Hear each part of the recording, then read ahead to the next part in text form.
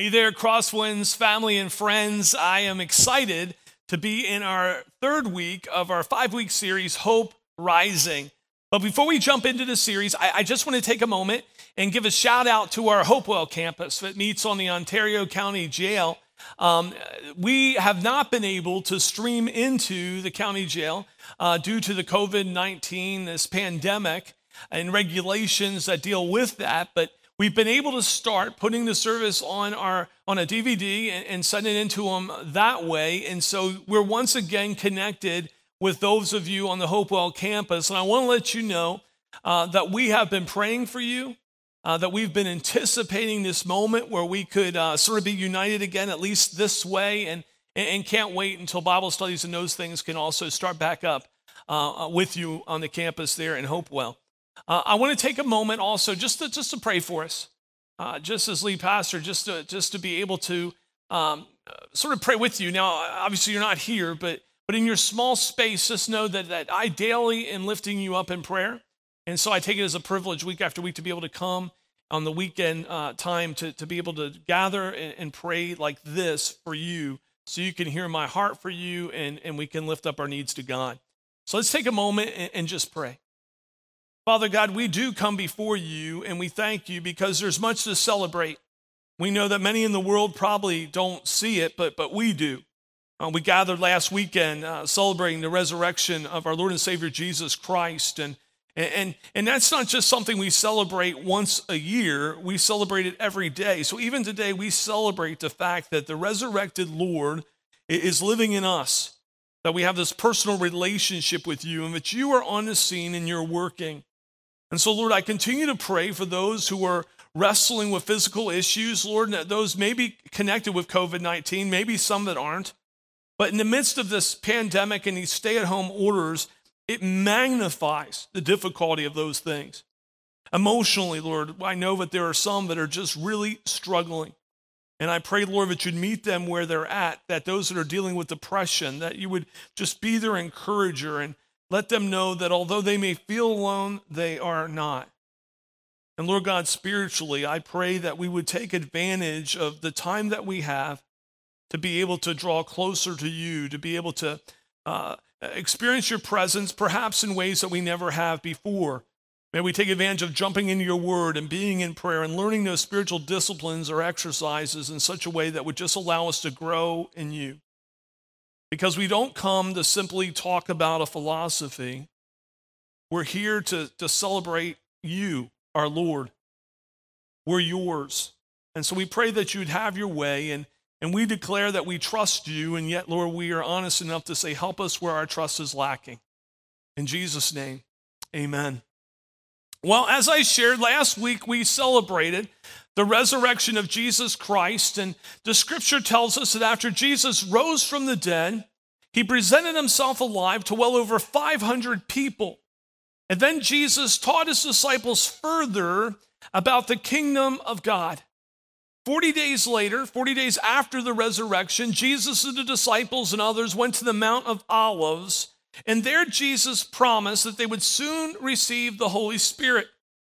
He blesses them, and then he ascends to heaven. Now, the Bible clearly teaches that Jesus' ascension was literal. It was bodily return to heaven and was observed by many onlookers. As the disciples kept looking into the sky, and can you picture the moment, wouldn't you still be looking into the sky as Jesus ascended? 2 angels appeared and promised Christ would return in the same way as you saw him go into heaven. What a remarkable moment in the life of those disciples. Now, much is spoken in churches about the death and resurrection of Jesus Christ, and rightfully so. I mean, the death and resurrection of Jesus Christ is the apex of human history. It marks a turning point in our relationship with God. These two events radically changed the human predicament. And Jesus did indeed die for our sins and was resurrected for our salvation. So much should be said in churches about those two things. But unfortunately, little is spoken about the ascension of Jesus Christ. It's a shame because Jesus' ascension really marks his finished work in our salvation. In fact, when we look at the ascension of Jesus Christ, Jesus' ascension signaled the end and signified the success of his earthly ministry. In other words, all that Jesus had come to do was accomplished. Jesus' ascension also marked the return of Jesus' heavenly glory, symbolizing his exaltation by the Father. When Jesus humbled himself and came to earth, he placed upon his divinity humanity. And as Jesus walked upon the earth, his glory was present, but wasn't shining. Like people saw him and they saw Jesus. They didn't see Jesus as God. They saw Jesus, and Jesus taught them that he was God. Jesus was God, but it wasn't as if they saw him the way Moses did when the Shekinah glory, we're told in Scripture, sort of shone through Moses because of the glory of God sort of being placed upon Moses himself because he was in God's presence. But when Jesus was resurrected and ascended to heaven, we're told that he was given a name above all names, and that there's a point in history where every knee will bow, every tongue confess that Jesus is Lord. In other words, those of us who have said yes to Jesus will one day profess in his person everything we believe today. Jesus, you are Lord. But those who have not said yes to Jesus will still come to the reality of who he is. That doesn't mean they enter into a relationship with him. It just means it's undeniable at that point. Jesus' ascension allowed him to prepare a place for us. I love that one. Jesus' ascension indicated the beginning of his work as our mediator. But Jesus mediates on our behalf before God the Father. And Jesus' ascension set the pattern for his return. Think about it. Jesus will return just as he left, literally, bodily, and visibly. What is remarkable is that God's word teaches us that we're called to live an ascended life with Jesus. That as Jesus ascended, we're called to live an ascended life with him. In Ephesians chapter 2, verses 5 through 7, this is what we read. Even when we were dead in our trespasses, God made us alive together with Christ. By grace you have been saved, and raised us up with him and seated us with him in the heavenly places in Christ Jesus, so that in the coming age he might show the immeasurable riches of his grace and kindness toward us in Christ Jesus. Paul in these verses is really writing about the past and the present and the future work of God in our salvation. You say, Craig, what do you mean? Well, let's dig a little more into those verses. Look at verse 5 again. Even when we were dead in our trespasses, God made us alive together with Christ. By grace you have been saved. God's love is so profound that he loved us when we were still dead in our trespasses. God still loved us when we were dead in our sin. In fact, the Scripture teaches us that the wage of sin is death. And when we were not even showing any love at all toward God, God still loves us. So God took those dead in sin. Let me say that a little differently. God took each and every one of us, because all of us were dead in our sin, and allowed us to share in Christ's death so we could share in his resurrection. And what's that really mean? It means that when Jesus died on the cross for our sins, it was a substitutionary death. He died in our place. See, any finite act against an infinite God has infinite consequences. And I shared that's the bad news, right? But the good news is that a finite act of an infinite God has infinite consequences. And so when we say yes to Jesus, his death on the cross was our death, and his resurrection was our new life. God took those who were far from him and drew us close. The old person we were before receiving Christ was crucified, and now we're this new creation in Jesus. The old things passing away, all things being made new. And if that's not enough, the great work of salvation is not earned, but by the grace, by the extreme love of God offered through the finished work of Jesus. Then we jump into verse 6. God has raised us up with Christ and seated us with him in the heavenly places in Christ Jesus. What does Paul write? Look at it. He says, we have been seated in the heavenly places in Christ Jesus. Our present position as a Christian is to be in the heavenlies with Jesus. Now, this is sort of a hard thing to wrap our mind around, because my guess is you're watching this in a small space and you're saying, Craig, I'm sitting on my couch. I'm not in heaven right now. or I'm watching this in my car and I'm not in heaven right now. But it's talking positionally. In Christ, we have a new place for living, a new arena of existence, being citizens of heaven. Since our life and identity is in Christ, we're identified in Christ through his resurrection, and we're identified with Christ through the crucifixion, his death and resurrection. We're also identified with Christ where he sits in heavenly places. What's that really mean? It means we have a right to the kingdom of God. It means that we can be filled with the joy of the Lord as we walk in fellowship with him. We'll return to that in a minute. But look at verse 7. God did this so that in the coming ages he might show the immeasurable riches of his grace and kindness toward us in Christ Jesus.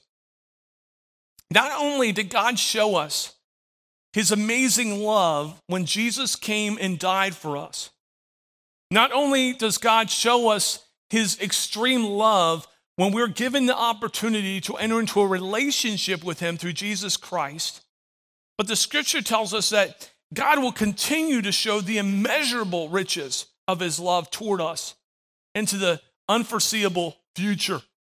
I don't know about you, but that just excites me. To think about the fact that the very love of God that we see displayed on the cross, made available to us because our Lord is resurrected, living and calling us unto himself. But that extreme love will continue to be washed over us in immeasurable ways from now into eternity. God will never stop dealing with us on the basis of his extravagant love. He will forever continue to unfold heavenly riches to us throughout eternity. And so back to verse 6. Today the believer lives in the heavenlies with Christ. We're called to live the ascended life. What is the ascended life? Living the ascended life means you live like a citizen of heaven while dwelling here on earth. You live as one who brings the kingdom of God into the relationships and circumstances you find yourself in.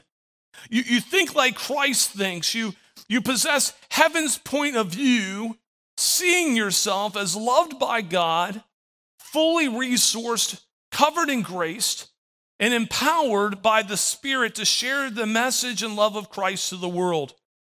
Let me say that again. It means you see yourself as loved by God, fully resourced, covered in grace, and empowered by the Spirit to share the message and love of Christ to the world. We are to walk like Jesus walked, demonstrating what an ascended life looks like to the world around us. I mean, it's amazing to me. How does this ascended life occur? How does one go from merely being a earth dweller to a citizen of heaven who dwells on earth? Well, the ascended life occurs when we partner with the Holy Spirit. We're going to look at that a little more next week, but as we talk about the Holy Spirit, we know that the very Spirit of God indwells every believer. I've shared before, it's a daily practice of mine. I get up every morning and I actually say good morning to the Holy Spirit. That may seem weird to you. That's okay. You don't have to do it that way. But I thank him for inviting me to do life with him today. And I say, Lord, I want to partner with you. And then I acknowledge, but you're the senior partner. We're not co-equal partners. We're not one of many partners. You're the lead partner, and you're the one who directs my steps. You're the one who leads me. You're the one I'm dependent on. And when the Spirit leads us, some amazing things happen. See, in our partnership with God's Spirit, He leads us in the journey of becoming more and more like Christ and enabling us to be able to see from a heavenly perspective. How many of us need that every day anyway? But how many of us feel somewhat helpless in this pandemic with stay-at-home orders and being told to wear masks?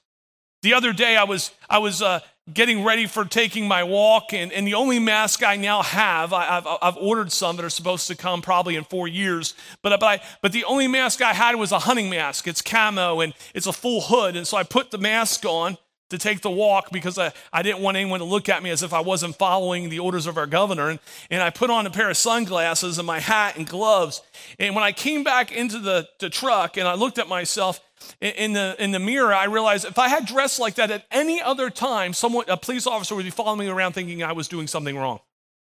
Like, it's the only time in the world that you can really wear a mask and go into a food store and people are excited about it. Usually people would be pretty freaked out by it. And I don't know about you, I need a heavenly perspective. Like, I appreciate our leaders and them letting us know what's going on, and that's so important. But I can get so lost in those things that I go, man, when is this going to end? What's going on? My friend lost his job. And all these things. And then all of a sudden I step back and go, okay, Spirit, speak to me, direct me. Help me get a heavenly perspective. Now understand that heavenly perspective doesn't mean I know when this is going to end, so don't email me or call me for that. But it gives me this knowledge that God is in control. I don't know exactly how everything's going to work out, but He is in control. This partnership empowers me to address situations from heaven's viewpoint, knowing that God isn't against me. And so, going through difficulties and even this challenge of this stay-at-home pandemic, wear a mask type thing, that God isn't against me, that He wants me to even prosper in the midst of this.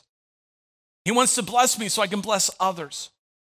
Not necessarily in the ways the world sees blessings, but in the way that the Scripture speaks of blessings, that the very peace of God in the midst of turmoil, the very power of God in the midst of somewhat feeling powerless, the confidence that God can walk me through this. In short, believers who embrace the ascended life live as those seated with Christ in the heavenlies. It's confidence in knowing as Jesus looks on all of history, like God knows everything that's happened, everything that's happening, everything that's going to happen, that when I'm seated with Him in the heavenlies, it allows me to have confidence, not necessarily to always see as He sees, but to trust that He is seeing and working and active in those things. That's living the ascended life. What's the practical impact of such a life? Practically speaking, living the ascended life takes place when a believer is surrendered to and walking in step with the Spirit while accepting her new identity and purpose in Christ. So it's walking with the Spirit, which means surrendering to Him, while we acknowledge who we are in Jesus and our purpose as part of His kingdom. I mean, the practical impact is really seen when we accept and recognize the following. When we realize that we're God's very own, when we realize that we're His, when we accept that we are loved by God beyond compare, when we discover that we are worth God sending Christ to die for us. Let's camp there for a minute. I'm not speaking of being arrogant and simply saying, well, I'm worth this. Arrogantly proclaiming, I'm worth Jesus dying for me. No, I don't mean that. I mean from God's perspective. You don't put your son in a situation where you put him in a situation where he dies for somebody without seeing worth in the somebody or somebodies in which he's dying for. And so I'm overwhelmed and humbled and blessed to think of the fact that I discover in Christ that I was worth God sending His Son for me. That's how much He loves me. We walk as those forgiven by God. Again, let's just rest there for a minute. Think about that. We walk as those forgiven by God. It doesn't mean that we don't still have hurts and habits and all these things that we're still working through with God. It doesn't mean that at all. It doesn't mean that we don't come to him and ask for forgiveness when we do things that we ought not to do and say, God, just forgive me for that. But it means we're covered with the blood of Jesus. We're forgiven. It doesn't mean we walk around again arrogantly. It just means that we can have this humble confidence that God has loved us. We don't have to feel shame. We don't have to live in fear. We accept that we're a child of God. We walk as those set free by Christ. Those hurts, habits, and hang-ups that God's still helping us work through. The reason we can work through them, allow the Spirit of God to help us work through them confidently, is because he's already forgiven us of those things. We already have victory in him.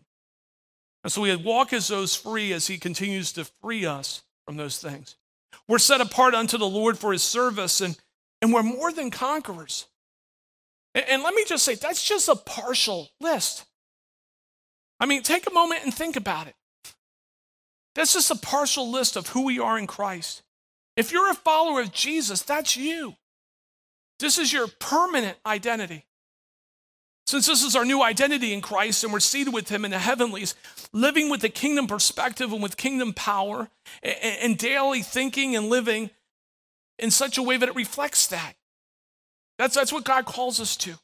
It's not enough to simply know who we are in Christ and the power and wisdom God has given us at our disposal. We really have to choose to live like it.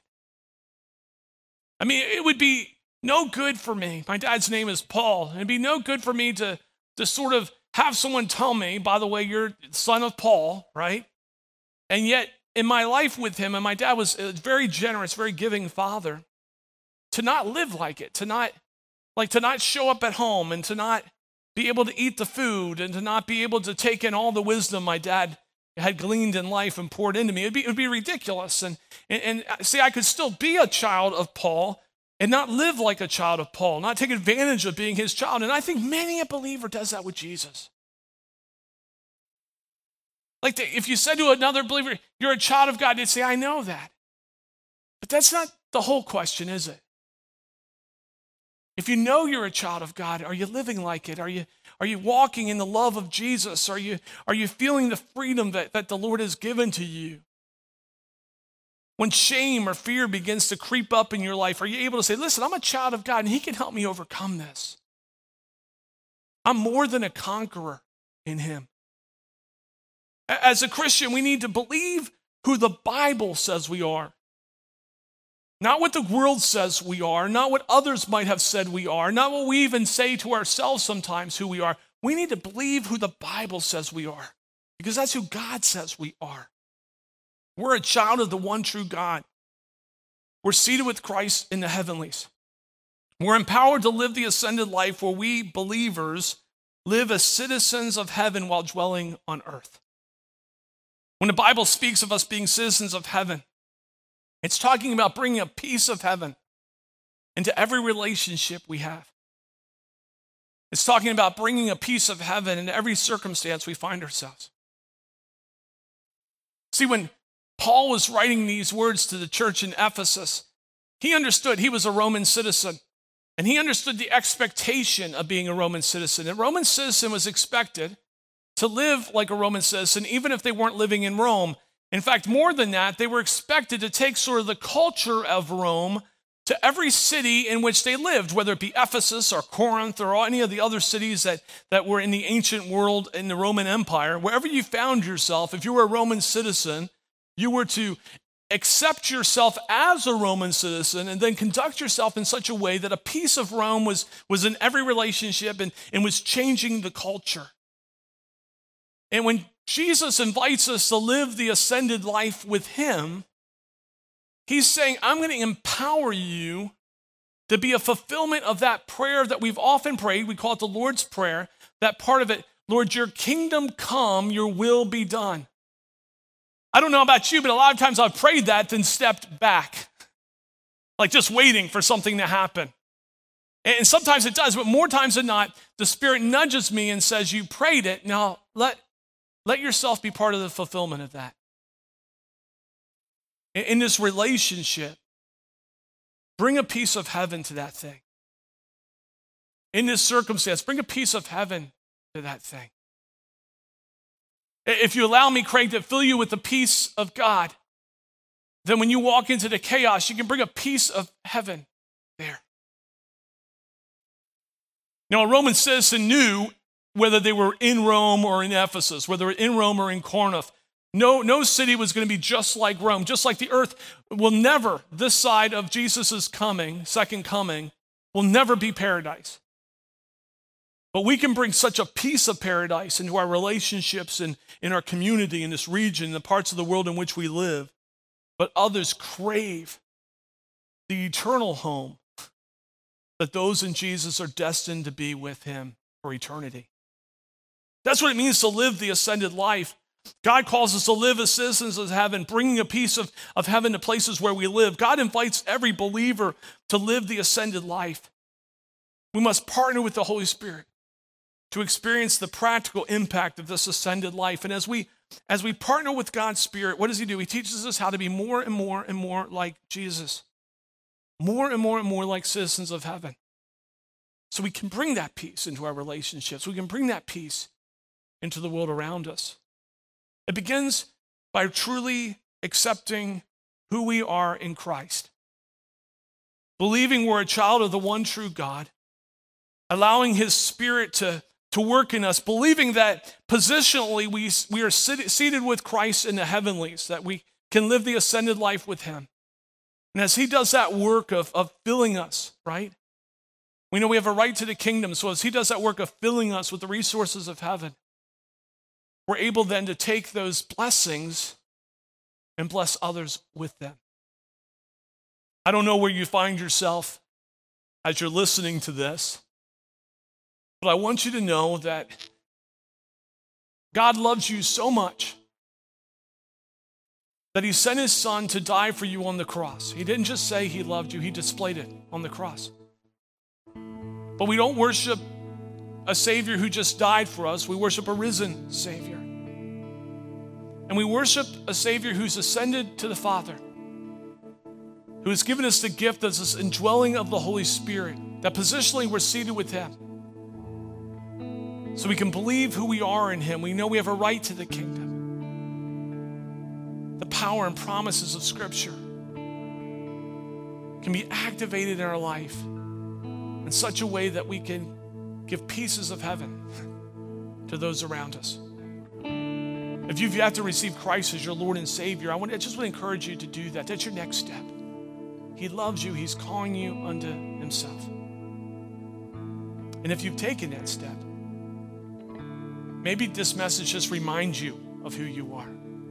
Or maybe you're new in Christ and this word from God's word encourages you to just take a moment and once again receive the truth of who you are in him. Wherever we find ourselves, as I pray in just a moment, won't we just take the step that he's calling us to take with him? And again, if you've received Christ or need more information on how to take your next step with Jesus, just text the word yes to the number that you'll see at the end of the service on the screen.